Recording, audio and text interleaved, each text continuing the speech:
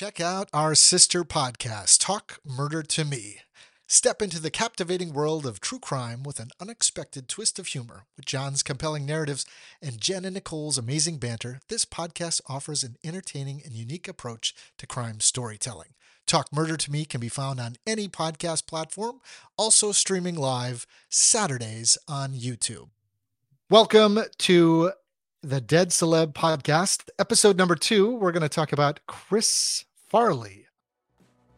Welcome to the Dead-Celebs podcast with your hosts, Brent Novak and Tana Satterley. Some exciting Chris Farley talk. What real quick before we get into it, what was it was a fascinating story as well too, wasn't it? Another tragedy. Great star cut down in the prime of his life. And if you look at our last week's episode was Anna Nicole Smith. Mm-hmm. And this week's Chris Farley, both of them had somebody that they idolized, and they both died around the same time frame, the same type of death. Very interesting. Yeah, I thought that was a strange coincidence. Yeah. What we normally do in our first 2 episodes, recent death of celebrities. So now in our second episode, we are doing February 2023. Oh, dang you. His name is Kyle Jacobs. He was a country music songwriter and producer. Aww. And he starred with his wife, American Idol standout Kelly Pickler, in CMT reality series. He died February 17th at age 49. He was found dead at the singer's house in Nashville in apparent suicide. Oh, so that's the worst. I hate that. I know. Richard Belzer, stand-up comedian and actor, earned fame for his role John Munch. The TV homicides Life on the Street and Law and Order SVU. Oh. Died February 19th at age 78. Burt Bacharach, pop composer, arranger, conductor, and producer known for creating hits as Walk On By, Do You Know the Way to San Jose, Elfie, I Say a Little Prayer for You, I'll Never Fall in Love Again, This Guy's in Love with You, and more. Won many awards, including Oscars and Grammys. He died February 8th, 2023, at the ripe old age, though, of 94. So he lived a long life. For some reason, he just looks like somebody else. But I think I do remember reading that he died in My People magazine. So do you get people? You get Physical People magazine? Yet? Yes, I'm still old school. What can I say? Okay. I love My People magazine. This lady died. Oh my goodness. My namesake, by the way, my middle name, Raquel Welch. My mom wanted me to have Raquel Welch's figure and not hers. Not that it works that way, of course, but that's what she was thinking. One of my favorite parts that she played in, probably because it was a recent, for me, was Legally Blonde. She was the ex-wife of the man who died. She was representing the young blonde that was married to the older man. And this is what Raquel played, his ex-wife. Actress, model, and Hollywood sex symbol known for her work in movies such as The Fantastic Voyage, 1 Million Years BC, The Last Sheila, and more, including Legally Blonde. A Golden Globe winner for The Three Musketeers, Welch also had many TV appearances. February 15th at age... how old do you think she made it to? Late 70s, I thought. 82. Okay, yeah. 82. That's even better. That's it. That's February 2023's celebrity deaths. This is Brent. I want to talk to you about my other podcast I do with this guy, Dan. What's it about? More celebrity talk. Are they or were they ever a star? Good question. Dan and I will go into IMDb, check out their movies, check out their budget, when they were famous, when they weren't, when they flopped, all of it. All of it. Check it out. Are they or were they ever a star? Chris Farley was born February 15th, 1964, Madison, Wisconsin. He was one of 5 children. He had 3 brothers, John, Kevin, and Tom, sister Barb. His dad was Thomas Farley, and his mom was Mary Ann Farley.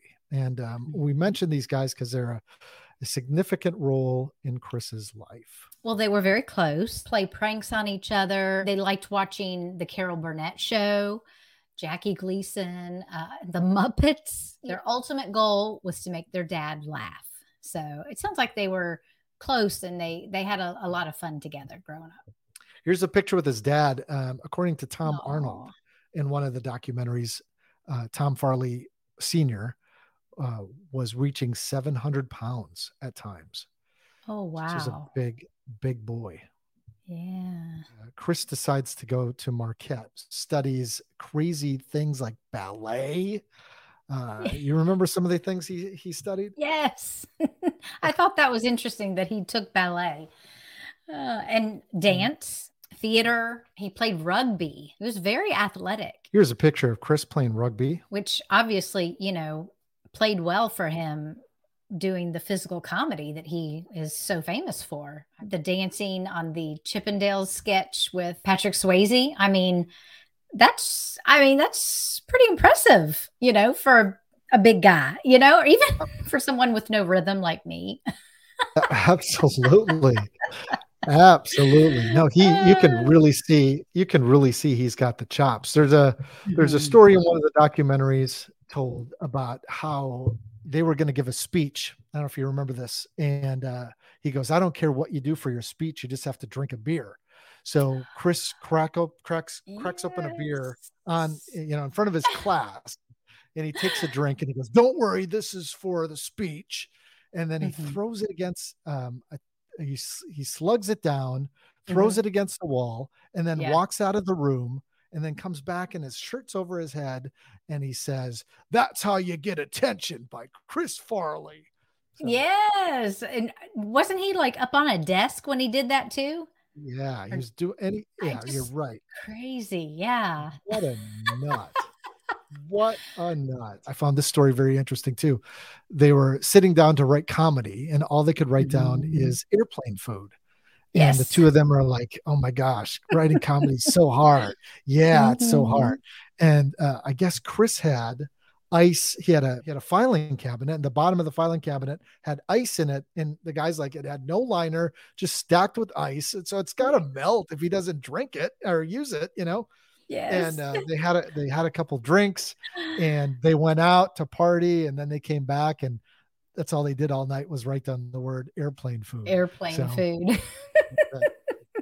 This is hard. Yeah. I can imagine. Comedy is hard to write. Comedy is hard. You know what else is? Doing a podcast is hard too. One of the stories too, they go into his old college, possibly frat house, and they talk to the guys, and they said that they were watching some Tommy Boy films or some Chris Farley stuff, and it felt like doors were shutting, and they were like, oh my gosh, the beds were shaking. Yeah. Right. Crazy. At the same time, kind of funny. Like I might laugh at that. I don't know. If I were there, I'd probably be scared. Right. If it was just me, I'd definitely be scared. Like, Chris, don't. So he went down to Chicago to do some improv. Both at Improv Olympics and Second City. He meets one of the co-owners, actually both co-owners of Improv Olympics, otherwise known as IO. Charna Halpern was one, and the other one was Del Close. And Del Close was actually Jim Belushi's mentor when Belushi was there. Yeah, it was very interesting that Del Close, I think in the documentary, they said as soon as he saw him, Chris Farley, he said, that's the next Jim Belushi or John Belushi. I keep saying Jim when I'm talking about him. It's John Belushi. And did I say Jim Belushi too? Did I say Jim Belushi too? I don't know. It might've been me. It was me. Yeah, I think I may have too. I think that I noticed in the documentaries and everything that I've read about Chris Farley is as soon as somebody saw him, it was an instant, he's got it. Like everyone who saw him, knew it right away. And like Del Close. And then later on at Second City was when Lorne Michaels from Saturday Night Live discovered him. And it was pretty much immediate after that he was brought on the show. From what I understand, it's like he didn't even have to audition. He knew how to work his comedy. That's for sure. One of the co-founders, she said to him, and she didn't like Chris at first. That's what I remember her saying. He had too much energy. He's all over the place. And he just is begging her to go on stage. And she goes, okay, And both her and in a different documentary, Tom, Chris's brother, says the same story. And she says, if I'm going to allow you on stage, and if you bomb, I'm never going to allow you on stage ever again. And she goes, he nailed it. He said, okay, let me on. Right. To Challenge have that, accepted. right. Have that much confidence in yourself. And I feel like Chris had more confidence earlier on. And then when he became, as we'll see, he became old hat in a little bit, and it started to hit him. And I think that's when the drugs really took over too. So Joel Murray, Bill Murray's brother, lives across the street from him. They hang out a lot together. So that helps when you're doing well and people are noticing you. That Bill, I'm sure, has heard of him at this point too. And knowing John Belushi and Bill Murray were so close, all these factors, I think it's got, when you are in front of people and you're doing well, it's got to go fast, and it's got to be overwhelming too, to many celebrities, not knowing how to handle the fame, the success, the chaos. And I'm sure the schedule too, long days, long nights. I don't know. It's just very sad. It sounds to me like success is hard. Yeah. Yeah, that's a good way to put it. It's hard. So like you said, Chris then auditions for Saturday Night Live. His first episode goes extremely well. The Chris Farley show is one of his skits, the motivational speaker where he's down by the van by the river, which everybody knows that grew up in that time frame, right? Matt Foley. Matt Foley, yeah. I didn't watch a lot of Saturday Night Live, though. I probably only remember seeing these sketches like years later. But of course, I remember Tommy Boy, some of his other movies. I thought when he was doing that skit, when I first saw it, there was no lack of believing in yourself. You're just going to do, but he's like, oh, they're laughing at Fatty again. And as much as that sacrifice for laugh was there, it took away a piece of you every time. Yeah, it had to. Chris Rock said that he didn't like that sketch. It just didn't do anything good for Chris's, emotional well-being, making fun of the fat guy all the time. I can see how that would wear on you after a while. I mean, as much as, like you said, he wanted to sacrifice for the laugh, and he'd do anything for the laugh. I think that got to be too much. Well, and Al Franken, he ended up being a senator or congressman, I believe senator from Minnesota, was a writer on Saturday Night Live. He comes up with a skit called The Relapse Guy, which is dark and sick, but also funny. Like when I saw it as a kid or a young adult, I'm like, that's funny because he's 1 second he's okay, and the next second he's just hammered and wasted. But here they're basing it on where they see Chris actually. Exactly. His real life. Wow. Yeah. His real life. Really dark. Again, sacrificing your inner self for success. And it looked like Chris also had a little OCD. And this I did not know about him. Intro to Saturday Night Live, and they're coming out, and he's behind Steve Martin, and he's touching every single picture on the wall. Honestly, I would think that's kind of funny, him coming out and touching, like, unless you knew that about him, you may not think that was like, oh, that's a problem or that's a OCD thing. Right. And I've never seen him in character do anything like that, but I guess that was sort of in character, but it was the only time that I would have even noticed that they did point that out, but I guess he would lick things and that was very odd. I didn't realize that he did that. Melanie Hutzells has a story where they are doing an episode, and it's Monday morning, and it's the read through, and her and David Spade are there, and Chris Farley's not. Everybody else is there. They say, let's take an hour. They're kind of waiting for Chris or stalling, So her and David Spade say, let's go down to McDonald's, which is on the bottom floor of this building that they're in at Saturday Night Live. And as they're coming down, Chris is at the bottom and he's hammered, and they run into him on the elevator, and they don't know. And he's slow. He's groggy, and it looks like heroin, according to Melanie. Melanie was the character on Saturday Night Live that played Jan Brady. So if you're Marsha, she did that. So trying to sneak him in to his office, which is an odd thing to do. So they actually go up to the office where everybody is looking at him. They can't sneak him out of the elevator. So David Spade presses a different floor.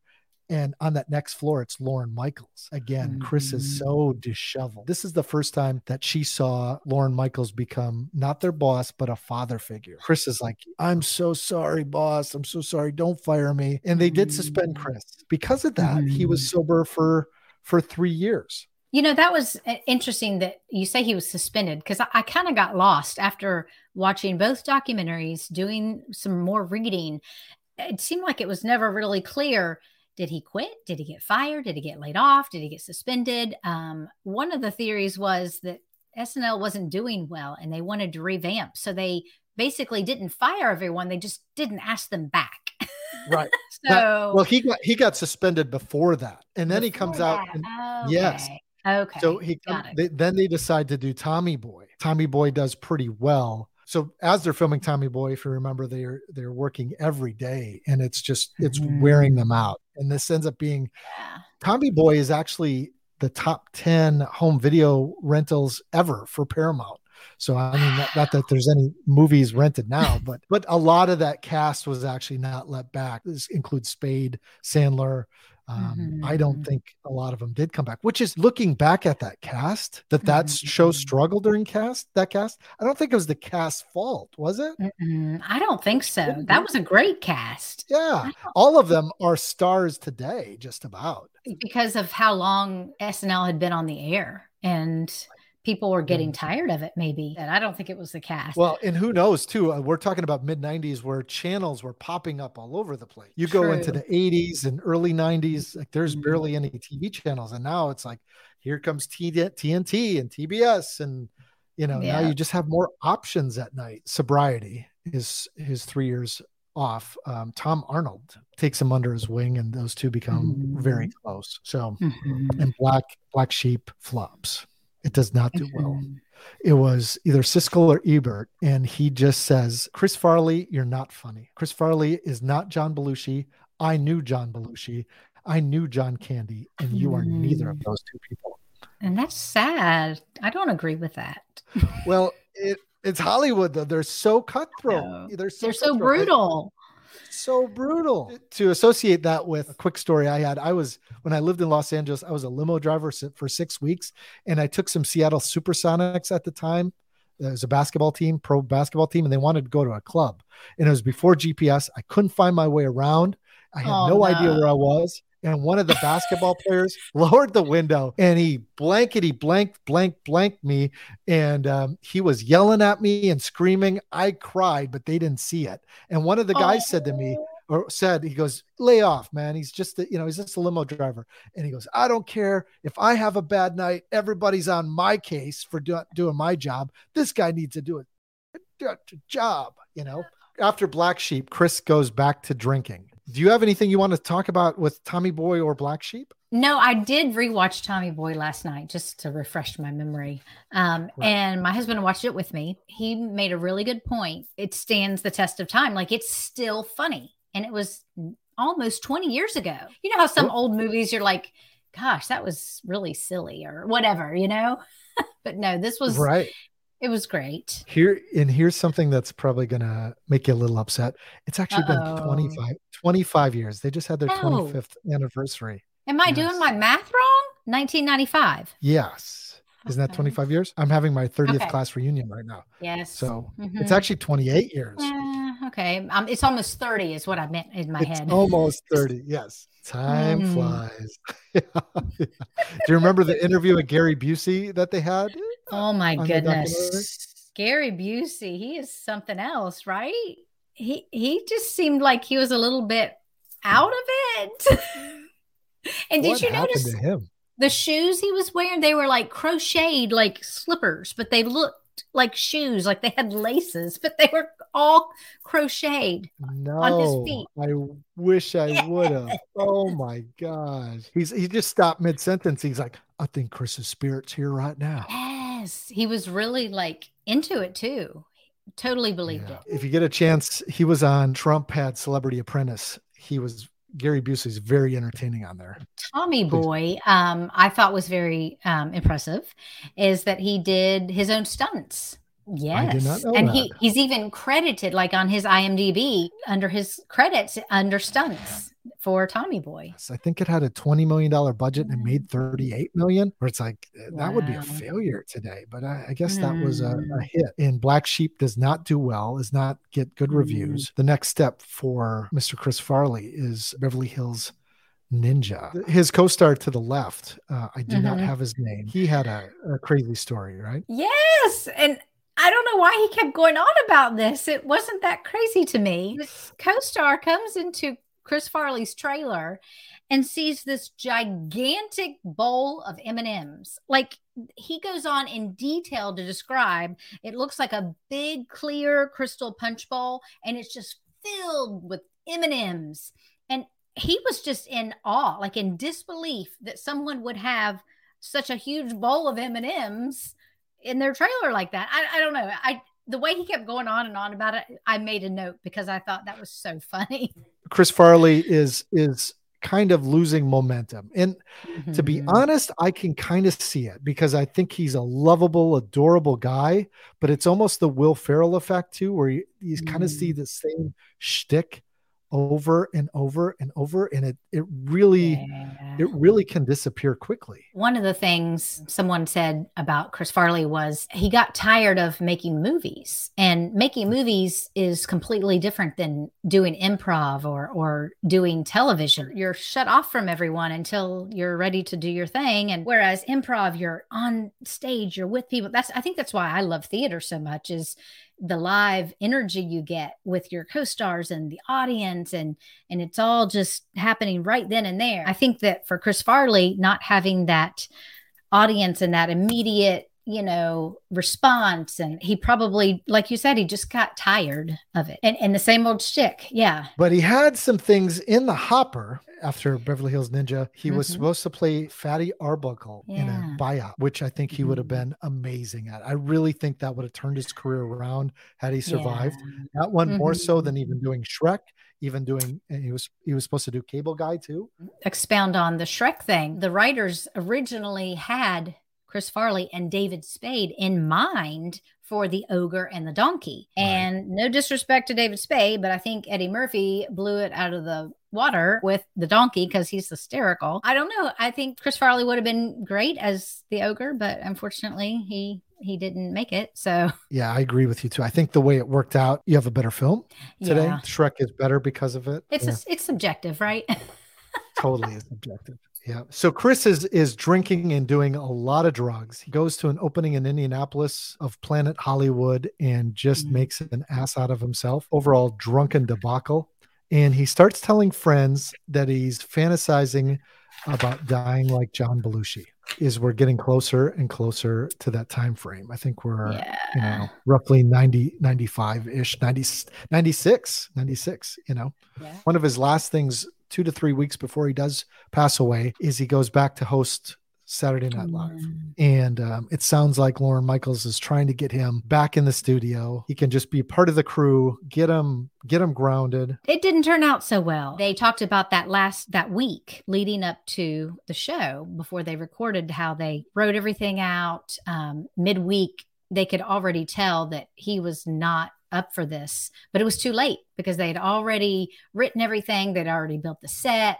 They'd already had everything in place, and there was no turning back. It was already expected not to turn out well. They break down that week of SNL, and by Wednesday, he's partying with his brother, but he's bringing his brother back to the studio, and he picks up 2 girls. And the assistant, and they ride in this limo, and this is Wednesday, and this show is filming on Saturday, and he's just randomly bringing 2 girls to party in. Talk about just falling unprofessionally on his face, Yeah. just doing some crazy stuff. Yeah, he wasn't handling his professional life very well. He was never married. And as far as I could tell, there was never any noticeable mention of a girlfriend or somebody serious or anybody, any kind of relationship other than, random girls. And that's kind of sad. And it's not like there was any mention of him being gay and not that there's anything wrong with that, but, no women, no men, no, It sounded like he had a lot of flings. Like he messed around with a lot of girls, never really got serious with anybody.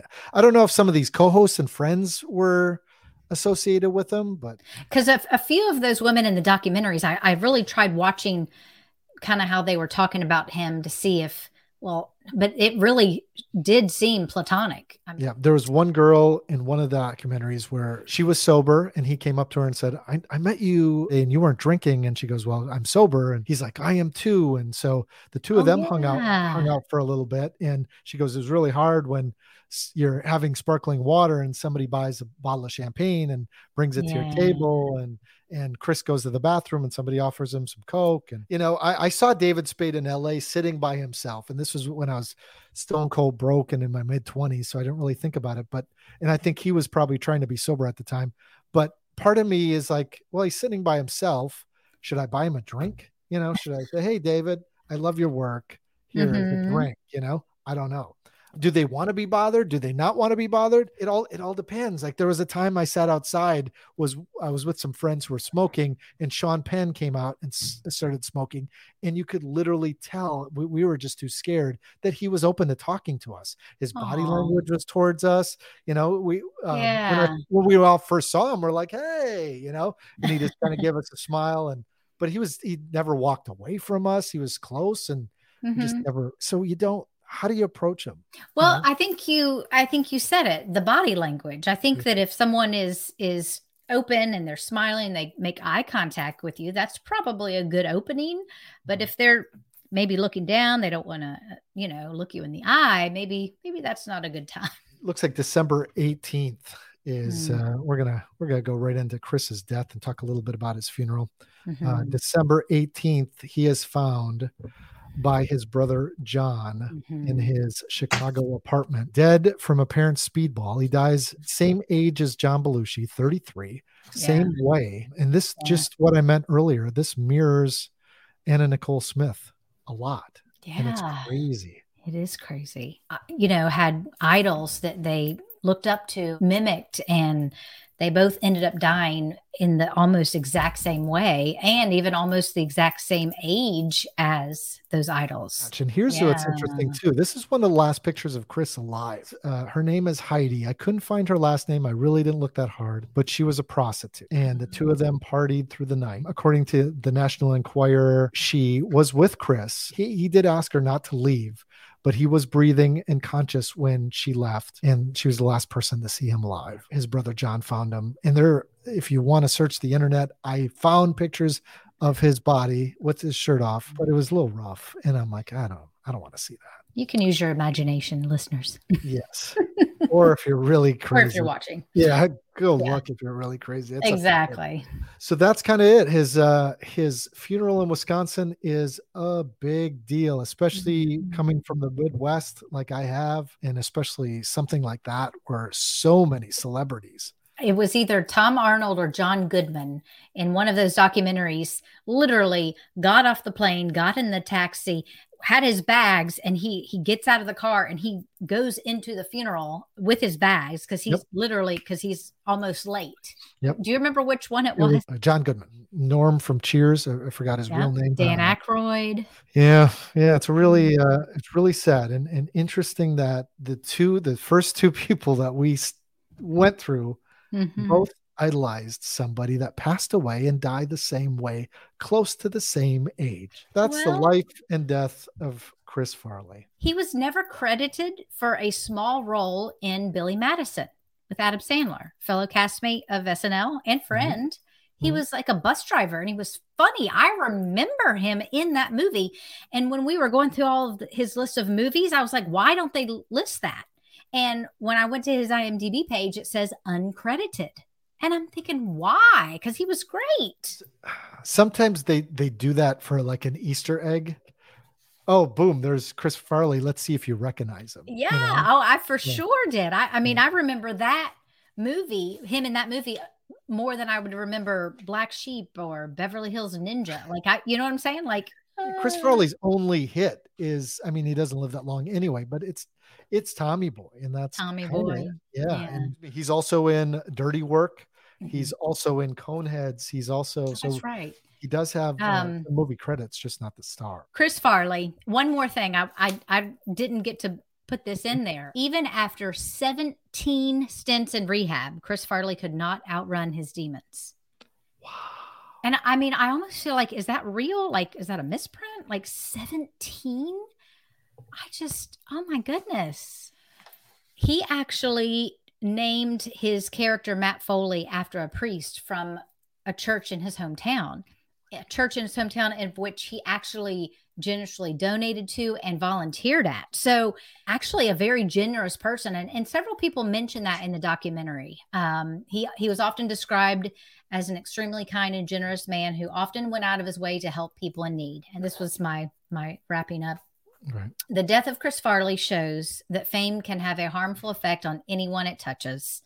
For him, the need to please proved to be too much. You have nice quotes at the end of each one. Where did you find that one? You know, I think that one was an article, funny enough, that was just published like last month. Well, that's it. Tana, let's talk about where everyone can find us. The website is www.dead-celebs.com. Your email is Tana, that's spelled Tana, at dead-celebs.com. My email is Brent at dead-celebs.com. And we'd love to hear from you. Who do you want us to cover? Who do you want us to talk about? Yeah. Is there anybody else that is connected to their idol? That's what I'm interested in. Yes. Thank you, Tana. I appreciate your time. Yes. Thank you, Brent. This was fun. It was fun. Have a great night. Thanks, everybody. Take care.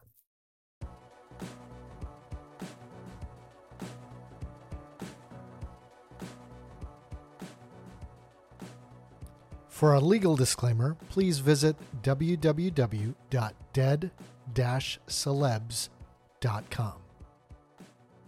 The Actor Factor brings the industry knowledge to you firsthand from professionals, including working actors, directors, managers, and more. Find it anywhere podcasts are streamed. If you're thinking about suicide or worried about a friend or loved one, would like emotional support, the Suicide Lifeline Network is available 24/7 across the United States. It's free and confidential. Just dial 988.